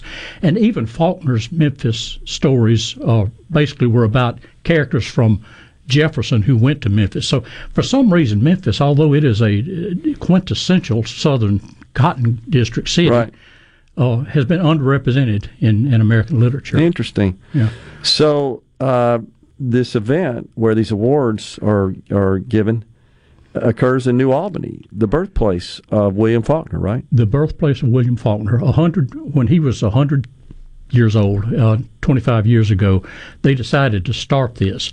And, of course, it started small, this business about giving out awards in his honor on the occasion of his 100th birthday. It started small, and over the 25 years, it has grown to where it's truly taken on an international character.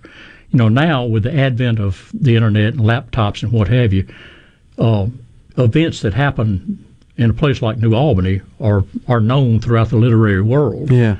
And of course now, when all you have to do is press a send signal to send your manuscript to somebody, it's just the competition out there is really great.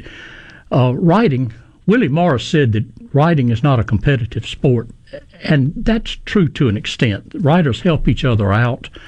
I've always found that to be the case. But the truth of the matter is that writing, you face more competition than you do in virtually any other form of business. If you think about it, there's no cost of entry. You don't have to go out and get a loan, just pencil and a piece of paper. Yeah. There's no age restriction. There's no gender restriction, race restriction. It's open to everybody in the world. So your competition is anybody who can pick up a pen and paper. Yeah, no barriers to entry, as we refer to in industry. Yeah, exactly. So we should point out, though, that this is an international competition. There were 353 entries from 43 states and 10 foreign countries. That's correct. And you won against all that competition, as we're talking about. That's awesome. Congratulations. It was gratifying. It really was. Why do we have so many storied and iconic authors from Mississippi? I have heard a number of thoughts about that, and they were saying, I've heard before, well, there was so much isolation. People were out in the Delta or farm places. Well, if isolation were the case, Siberia would be a literary capital of the world. True. I think that the reason Mississippi has so many or a disproportionate number of writers is because there is an old adage that says that conflict is the heart of drama. We've got all the conflict you want. We've got man against nature. We've got racial conflict. We've got the rich crowd versus the poor crowd, the hills versus the deltas. Every natural disaster in the world has struck us, so we thrive on conflict. We live on it, and that's the heart of drama. That's unbelievable. Hadn't thought about that, but certainly winning this award, Martin, I think your name has to be up there, right, with the literary greats from Mississippi. Oh no, I haven't attained that. I don't even have an agent for this thing yet. I hope to get one, and I think this will be a boost. But it is gratifying. That's one good thing. In Mississippi, we celebrate our writers. Yeah. That's really important. Sure. Because it is a lonely task. You're not going to get any help, and you can't get any help because nobody can help you. So you sit through these lonely hours not knowing that it'll ever see the light of day. And, of course, if you can sell it and make money, that's fine. But if you get something like this, that's also gratifying. We got just about 10 seconds. You got something else on the boards you working on now? Yes. I'm trying to work on a limited biography of Faulkner and the time he spent in Pascagoula in 1925 to 1929. You're a Pascagoula native, right? Yes, and Faulkner had a very rich and productive period of his young life in Pascagoula, Mississippi. People don't realize that. That ought to be good. Martin Hegwood, author and winner of the 2022 Faulkner Literary Competition. Thanks for coming on, Martin. Gerard, thanks so much for having me. Congratulations, man. That's awesome. Thank you. We're coming right back. Stay with us.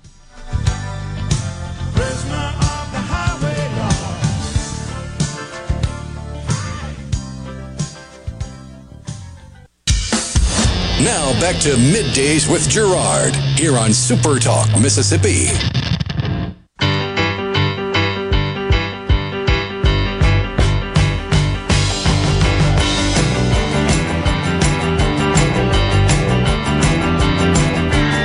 '25 and 1498, I threw a rock and roll party on my last birthday, but it's good.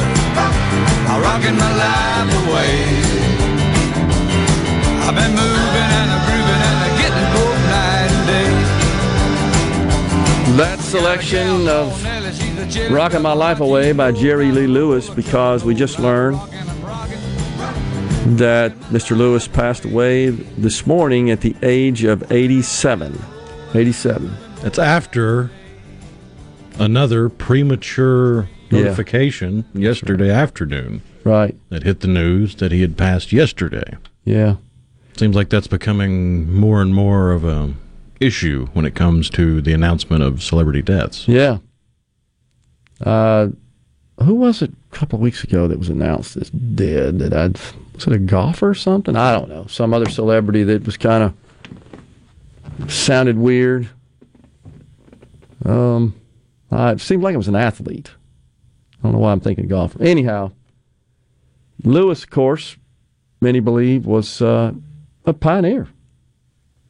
And you could trace rock and roll music to him to a great extent. And I think there are a lot of rock and rollers in the early years said they listened to his music. It inspired them, right?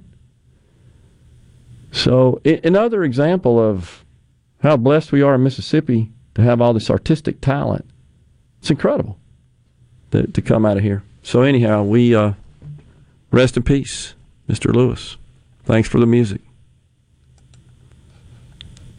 So let's see. Also, appreciate that. We had several folks that chimed in.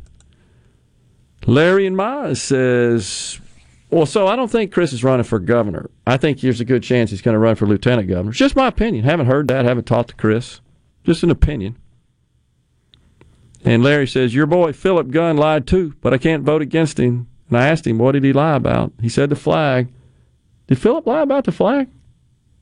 As far as I know, he was always a proponent of changing the flag. And first of all, and the other thing is, Larry, I don't have any boys, just so you'll know.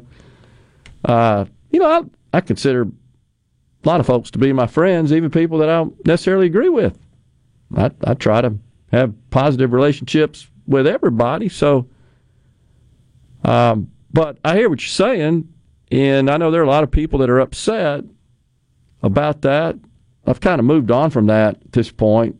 I've found it unproductive to keep long-term scorecards. I'm way more concerned about the future of our state, the future of our country, and the policy driving it.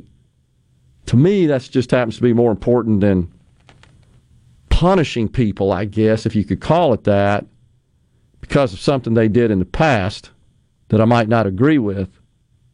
My belief is, and my practice is to vote for whom I think is the most conservative candidate on the ballot that aligns with my views. And that doesn't make it perfect, but that's a choice you have, and that's just the way that I approach it. Other people may have different feelings about that and feel like that they cast votes in a way that they believe inflicts retribution. That's just not my way and not my style. And look, I'm not demeaning you for that, being critical. I'm just pointing out that there are different people that have, I think, different attitudes when it comes to pulling the trigger in the ballot box. Some people will vote. I mean, look at the legions of people in this country that just anybody but Trump, right? And won't support certain candidates such as Herschel Walker and Mehmet Oz and Blake Masters in Arizona because they're endorsed by Trump. I've never considered, to any great extent, endorsements in my support of a candidate. I'm way more focused on the worldview of the candidate, the character of the candidate, the quality of the candidate, than who may support them or who may endorse them. I'm always astonished that in our state, for example, most of the time, Republicans, if you look at their bingo cards, and I just mean like if they were to hand you one of these cards you get in the mail that says vote for me and here are the bullet point reasons why you should, how they almost all look the same. The NRA endorses me. I'm pro-life. I'm pro-Second Amendment. And other issues, and that's fine. That's good. I mean, you got to get that out there, but it doesn't differentiate you when you're running against somebody with the same views. Then it becomes a matter of, okay, well, how do you distinguish yourself from the other? Which one of these bingo cards should I vote for here? They all look the same to me. And anyhow, so I just received a text, by the way, from someone. Hi, in government that said that Speaker of the House, Philip Gunn, vacillated a bit, but was always for changing it. And that's the way I remember it as well. So I think probably the figure that comes to mind more than any who did maybe change, if you could call it change, was the governor. And, but I can't. People change. If your thoughts and your positions change as a politician, it's when you speak out of both sides of your mouth at the same time that's a problem. But if you change and you can explain and substantiate and defend your change, I think we got to embrace that, because we all do that. People evolve. And maybe it's because things have happened. It typically is. The events have unfolded, and you've had experiences, and you've researched the issue more, and it's influenced you. Where it's a problem is if you, I think, don't explain that, and you don't validate the reason for your change. But there could be somebody that I support, for example, that disagrees with me on a policy matter at the time of their election, but they get elected, and if maybe I could influence them to change their mind on that policy matter to what I think is beneficial to society, well, I embrace that. I don't want to castigate them for changing. I'd like to shake their hand and say, gosh, I'm sure glad that we had this conversation, or could it be multiple conversations, and you've done your research and your homework, and you've said, you're right, this is better. And I'm certainly subject to that as well. I think we all got to be a little bit open-minded. Now, that doesn't mean to everything, obviously. There's some things that are just fundamental. Anyhow, and I know I'm kind of rambling a little bit about that, but if you're looking to vote for somebody that absolutely is 100% down the line, never ever changes, I don't know that person exists.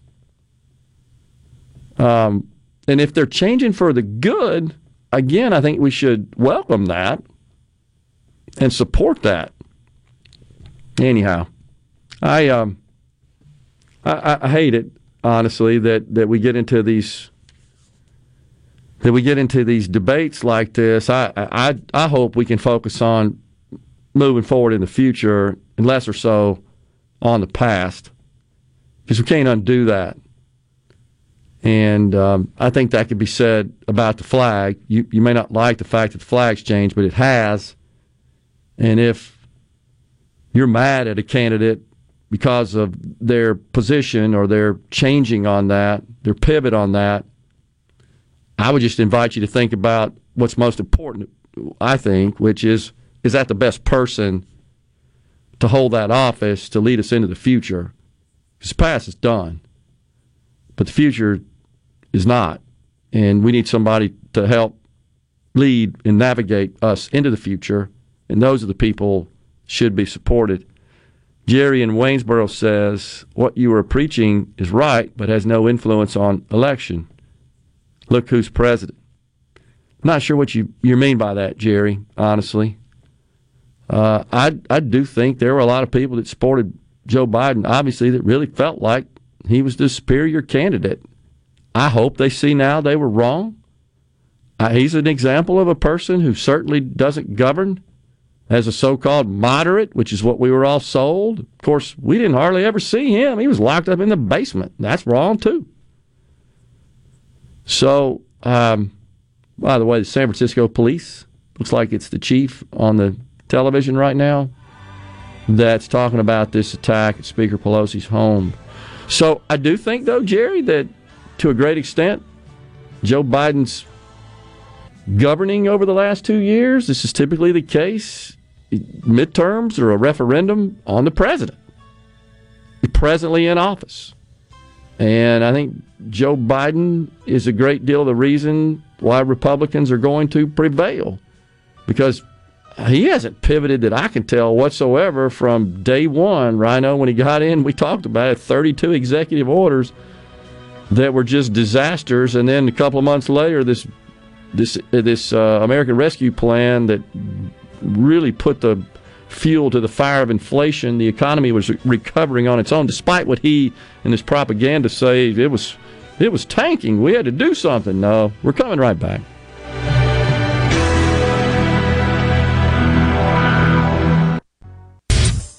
You're listening to Middays with Gerard Gibert, here on Super Talk, Mississippi.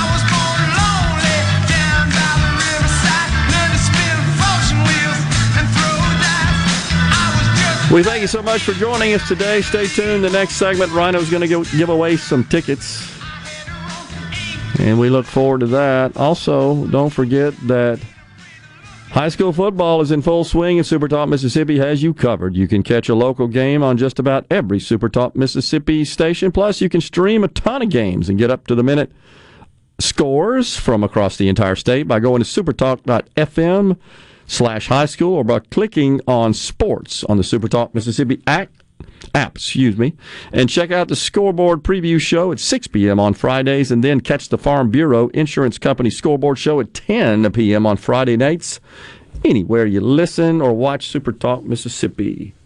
So Vicki in Clarksdale says the point is he lied. He might go back on his word on something else. You saw his character. Who are we talking about, Vicki? So again, I think there's a distinction between lying and then evolving on a matter. Simply facing reality. Yeah, and just having a change of heart. Well, it's not even that. Like with the criticism of Governor Reeves over the flag. Yeah. They had the votes to override any veto he did. It's true. So he's damned if he does, damned if he doesn't. Yeah. If he vetoes it, you're wasting more tax dollars with everybody sitting around to override it. If he doesn't veto it, the will of the legislature is carried out. So Greg from Newton, Mississippi says, I won't vote for Tate on account of the flag. He said he would veto, and he didn't. He did? Did he say that? I mean, seriously, I don't know. I do. The thing I remember him saying on the campaign trail was he thought that was a decision that needed to be made by the people. So, I mean, I just want to get that right. He did say that, he believed that, but he changed. He evolved on that. And again, I can't recall, honestly, if he ever came out and said why he changed. I don't know. But there were a lot of members of the House and Senate changed as well, right? And all I can say is, you're right, Greg. If you don't want to vote for him because of that, that is certainly your right. Absolutely. And the same would be for members of the House and the Senate. So, also on the C-Spire text line, I know, let's see here, we ain't got nothing bigger enough to host any SEC events anyway. And I think this is basically saying that it was all about the SEC threatening, if you don't change the flag, we're not going to have any events, not going to authorize any events in Mississippi. So this person says, I hope Tater gets beat too. He lied to me about the flag. Personally, I really don't care what the flag looks like, but the people should have the right to make that the change, not the three. Let's see. I don't know. I can't follow the text here, Rhino. I know several of the senators and House reps that said they weren't going home till the flag was changed. He says here he did explain his reasoning for the change. So, and I apologize. This happened so long ago. I honestly kind of forgot about that. But I would say this to this text. This idea that the people have the right to weigh in on that, you do through your elected representatives. And it calls into question, should we have elected representatives, a republic form of government, where you elect representatives on your behalf that then make the laws, Or should we just eliminate our legislature and our elected officials and every single law be done through some public referendum?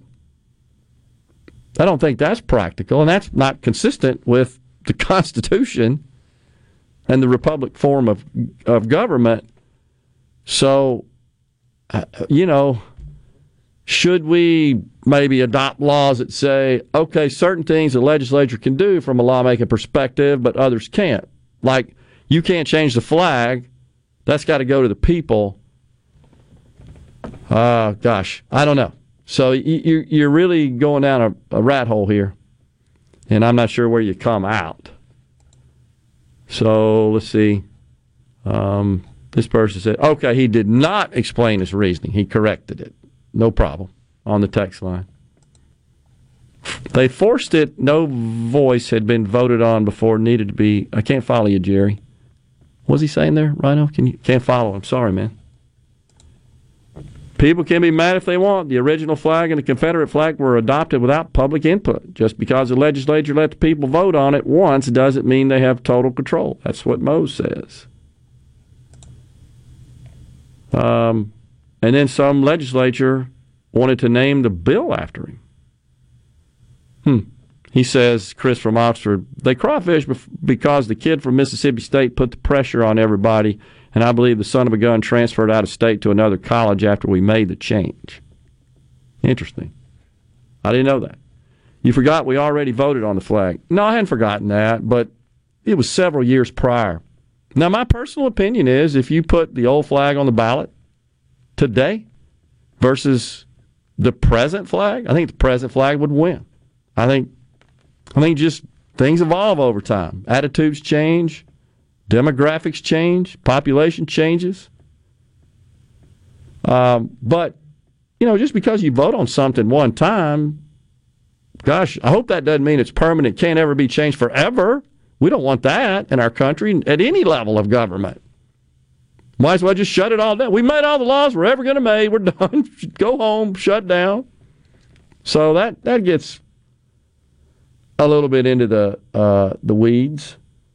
So now, certainly, they could have put the old flag, could have been an option on the ballot. I could see where some could reasonably assert that was missing. I just still, here's the other thing, is I recall, there were more votes for the flag than there were for the president. I seem to recall Secretary of State Michael Watson sharing that bit of information with us. So, anyhow, it's a touchy one, it's a dicey one, and certainly if that's an issue for you with respect to the governor and you feel like that he dishonored a commitment there, so be it. I get it. I'll just say I sure wish we could move on and focus on issues and government and policies and that would move the state forward, whomever may be running for these elected offices. I would just like to see us focus on that, because I don't think we're going to undo the past. And, something I learned, and you guys may disagree with this, and that's fine as well, but something I learned in business that we used to impress upon, we adopted kind of as a principle in our company, was don't keep scorecards. If you keep scorecards, you can live a miserable life. And all I'm saying about that is, if you're wanting to hold something against somebody that they did a long time ago, and maybe it's a situation where you just can't get past it, but if whatever it is that person's trying to do is positive and would be beneficial, whether it's in business or in government or society, I don't know. I just think keeping those scorecards is not the best way to go through life. Again, that doesn't mean compromise your principles. Not suggesting that. You never should do that. But we're all sinners. We're all flawed. We all make mistakes. Sometimes you can't get through them and it disqualifies you from earning the vote, that's fine. That's why we go to the ballot box and exercise our right. It's a pretty good system in that respect. The main reason that we voted to change the flag was because of the potential divisive nature of the old flag. Let's move on, says Gary in Meridian. If you keep looking back, you will never be able to go forward. I agree with you on that. You just got limited cycles. So now, if it's a concern that, gosh, this person constantly waffles and pivots, says one thing, does another, yeah, we kind of have that in the president, honestly. Of course, in his case, I really just don't think he has a clue, sadly. And on that basis, he's not qualified to be the president. The flag stuff is crazy to hear from so many at this point, says Jason. Yeah, how many of the people telling you they won't vote for Tate because the flag will actually go vote, says Mose. I don't know. People didn't choose the previous flag either. The legislature did, says Mark from Gulfport. Well, I think that just goes back, Mark, does it not, to the republic form of government, right? And we elect representatives to represent us, to make laws. It's a tough one, no doubt. I'm done talking about the flag today. We got one segment left, and we're going to give away some tickets when we come back to Brian Kilmeade in the Element Well Studios.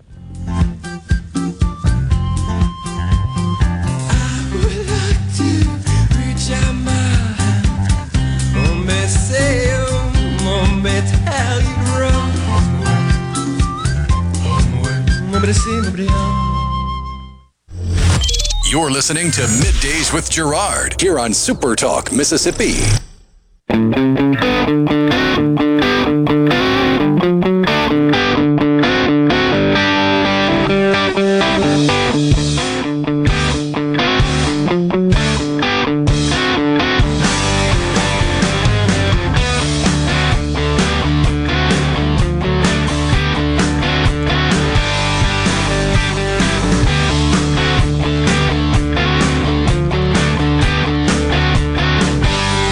Welcome back, everyone. Sam from Mount Hermon says, hello, Gerard. I have a simple solution. Just ask the man why he changed his mind about the flag and let that be. If he comes on the program again, I don't have a problem asking him that. I don't know why we keep digging this up, honestly. I'm just way more focused on the future. That's all I'm going to say, is that I'm more concerned about that. Maybe we just shouldn't have a flag. How about that? I mean, really, it's not going to bother me one way or another not to have one. I'm way more concerned about prosperity, safety, quality of life. I want to know how we get there. Rhino's got some tickets to give away. Oh, yeah. Fox and Friends host and New York Times best-selling author Brian Kilmeade is bringing his well-known humor and commentary to Mississippi for one night.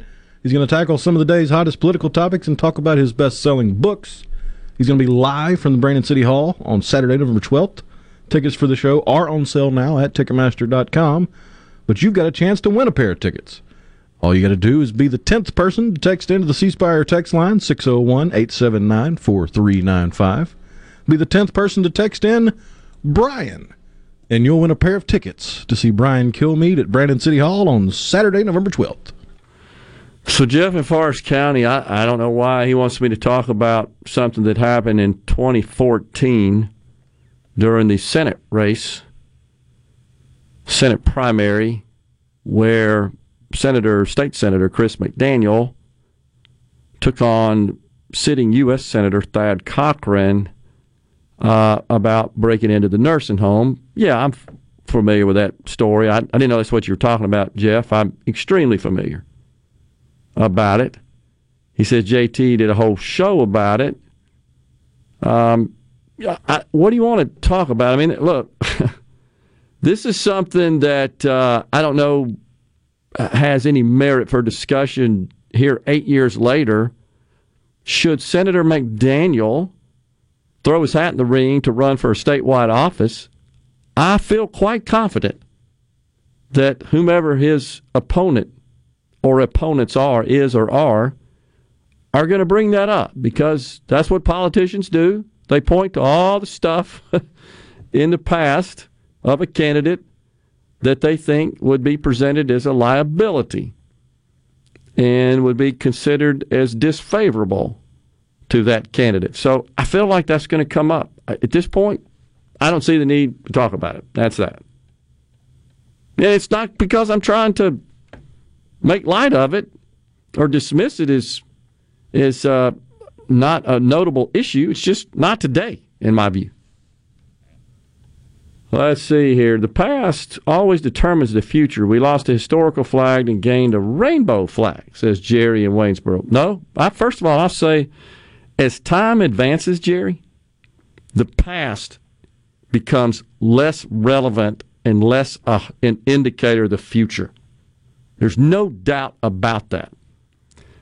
I don't know how you can say the flag is a rainbow flag. I assume you're referring to the pride flag. I think that's a bit of a stretch there, Jerry. But again, the reason I say that the past becomes lesser of a predictor of the future is because there's just so much more information, so much more new invention that dictates the future than even existed in the past. And the cycle times and the rate of those innovations has shrunk dramatically, exponentially. Most futurists say that the amount of new information, new data, new facts accumulated between now and 2050 will be greater than all the facts and information and human knowledge accumulated from the beginning of accumulation. Just think about that in 25 years, we'll double it. That's because of all these tools we keep creating that enable us to produce more innovation, more facts, more information. As an example, if you went back, Rhino, 20 years ago, you wouldn't find the word smartphone in the dictionary probably. That's just a small example. Tiny. Just look at the absolute mountain of data that's been collected from the research surrounding the Iceman Ötzi that was found back in the early 90s underneath the glacier. I remember that. We know all kinds of stuff from the Bronze Age lifestyle just from looking at pollen that was on his clothes and food in his stomach and how he had certain tattoos over parts of his body that had been broken and mended as a spiritual thing. It's crazy, the stuff that we learned with one single mummified body up on a mountaintop. That's true. And essentially changed our understanding of history as a result of that. We're out of time here today, though, folks. We thank you so much for joining us. We're going to be back in the Element Wealth studios on Monday. Have a good weekend. Until then, stay safe. God bless everyone.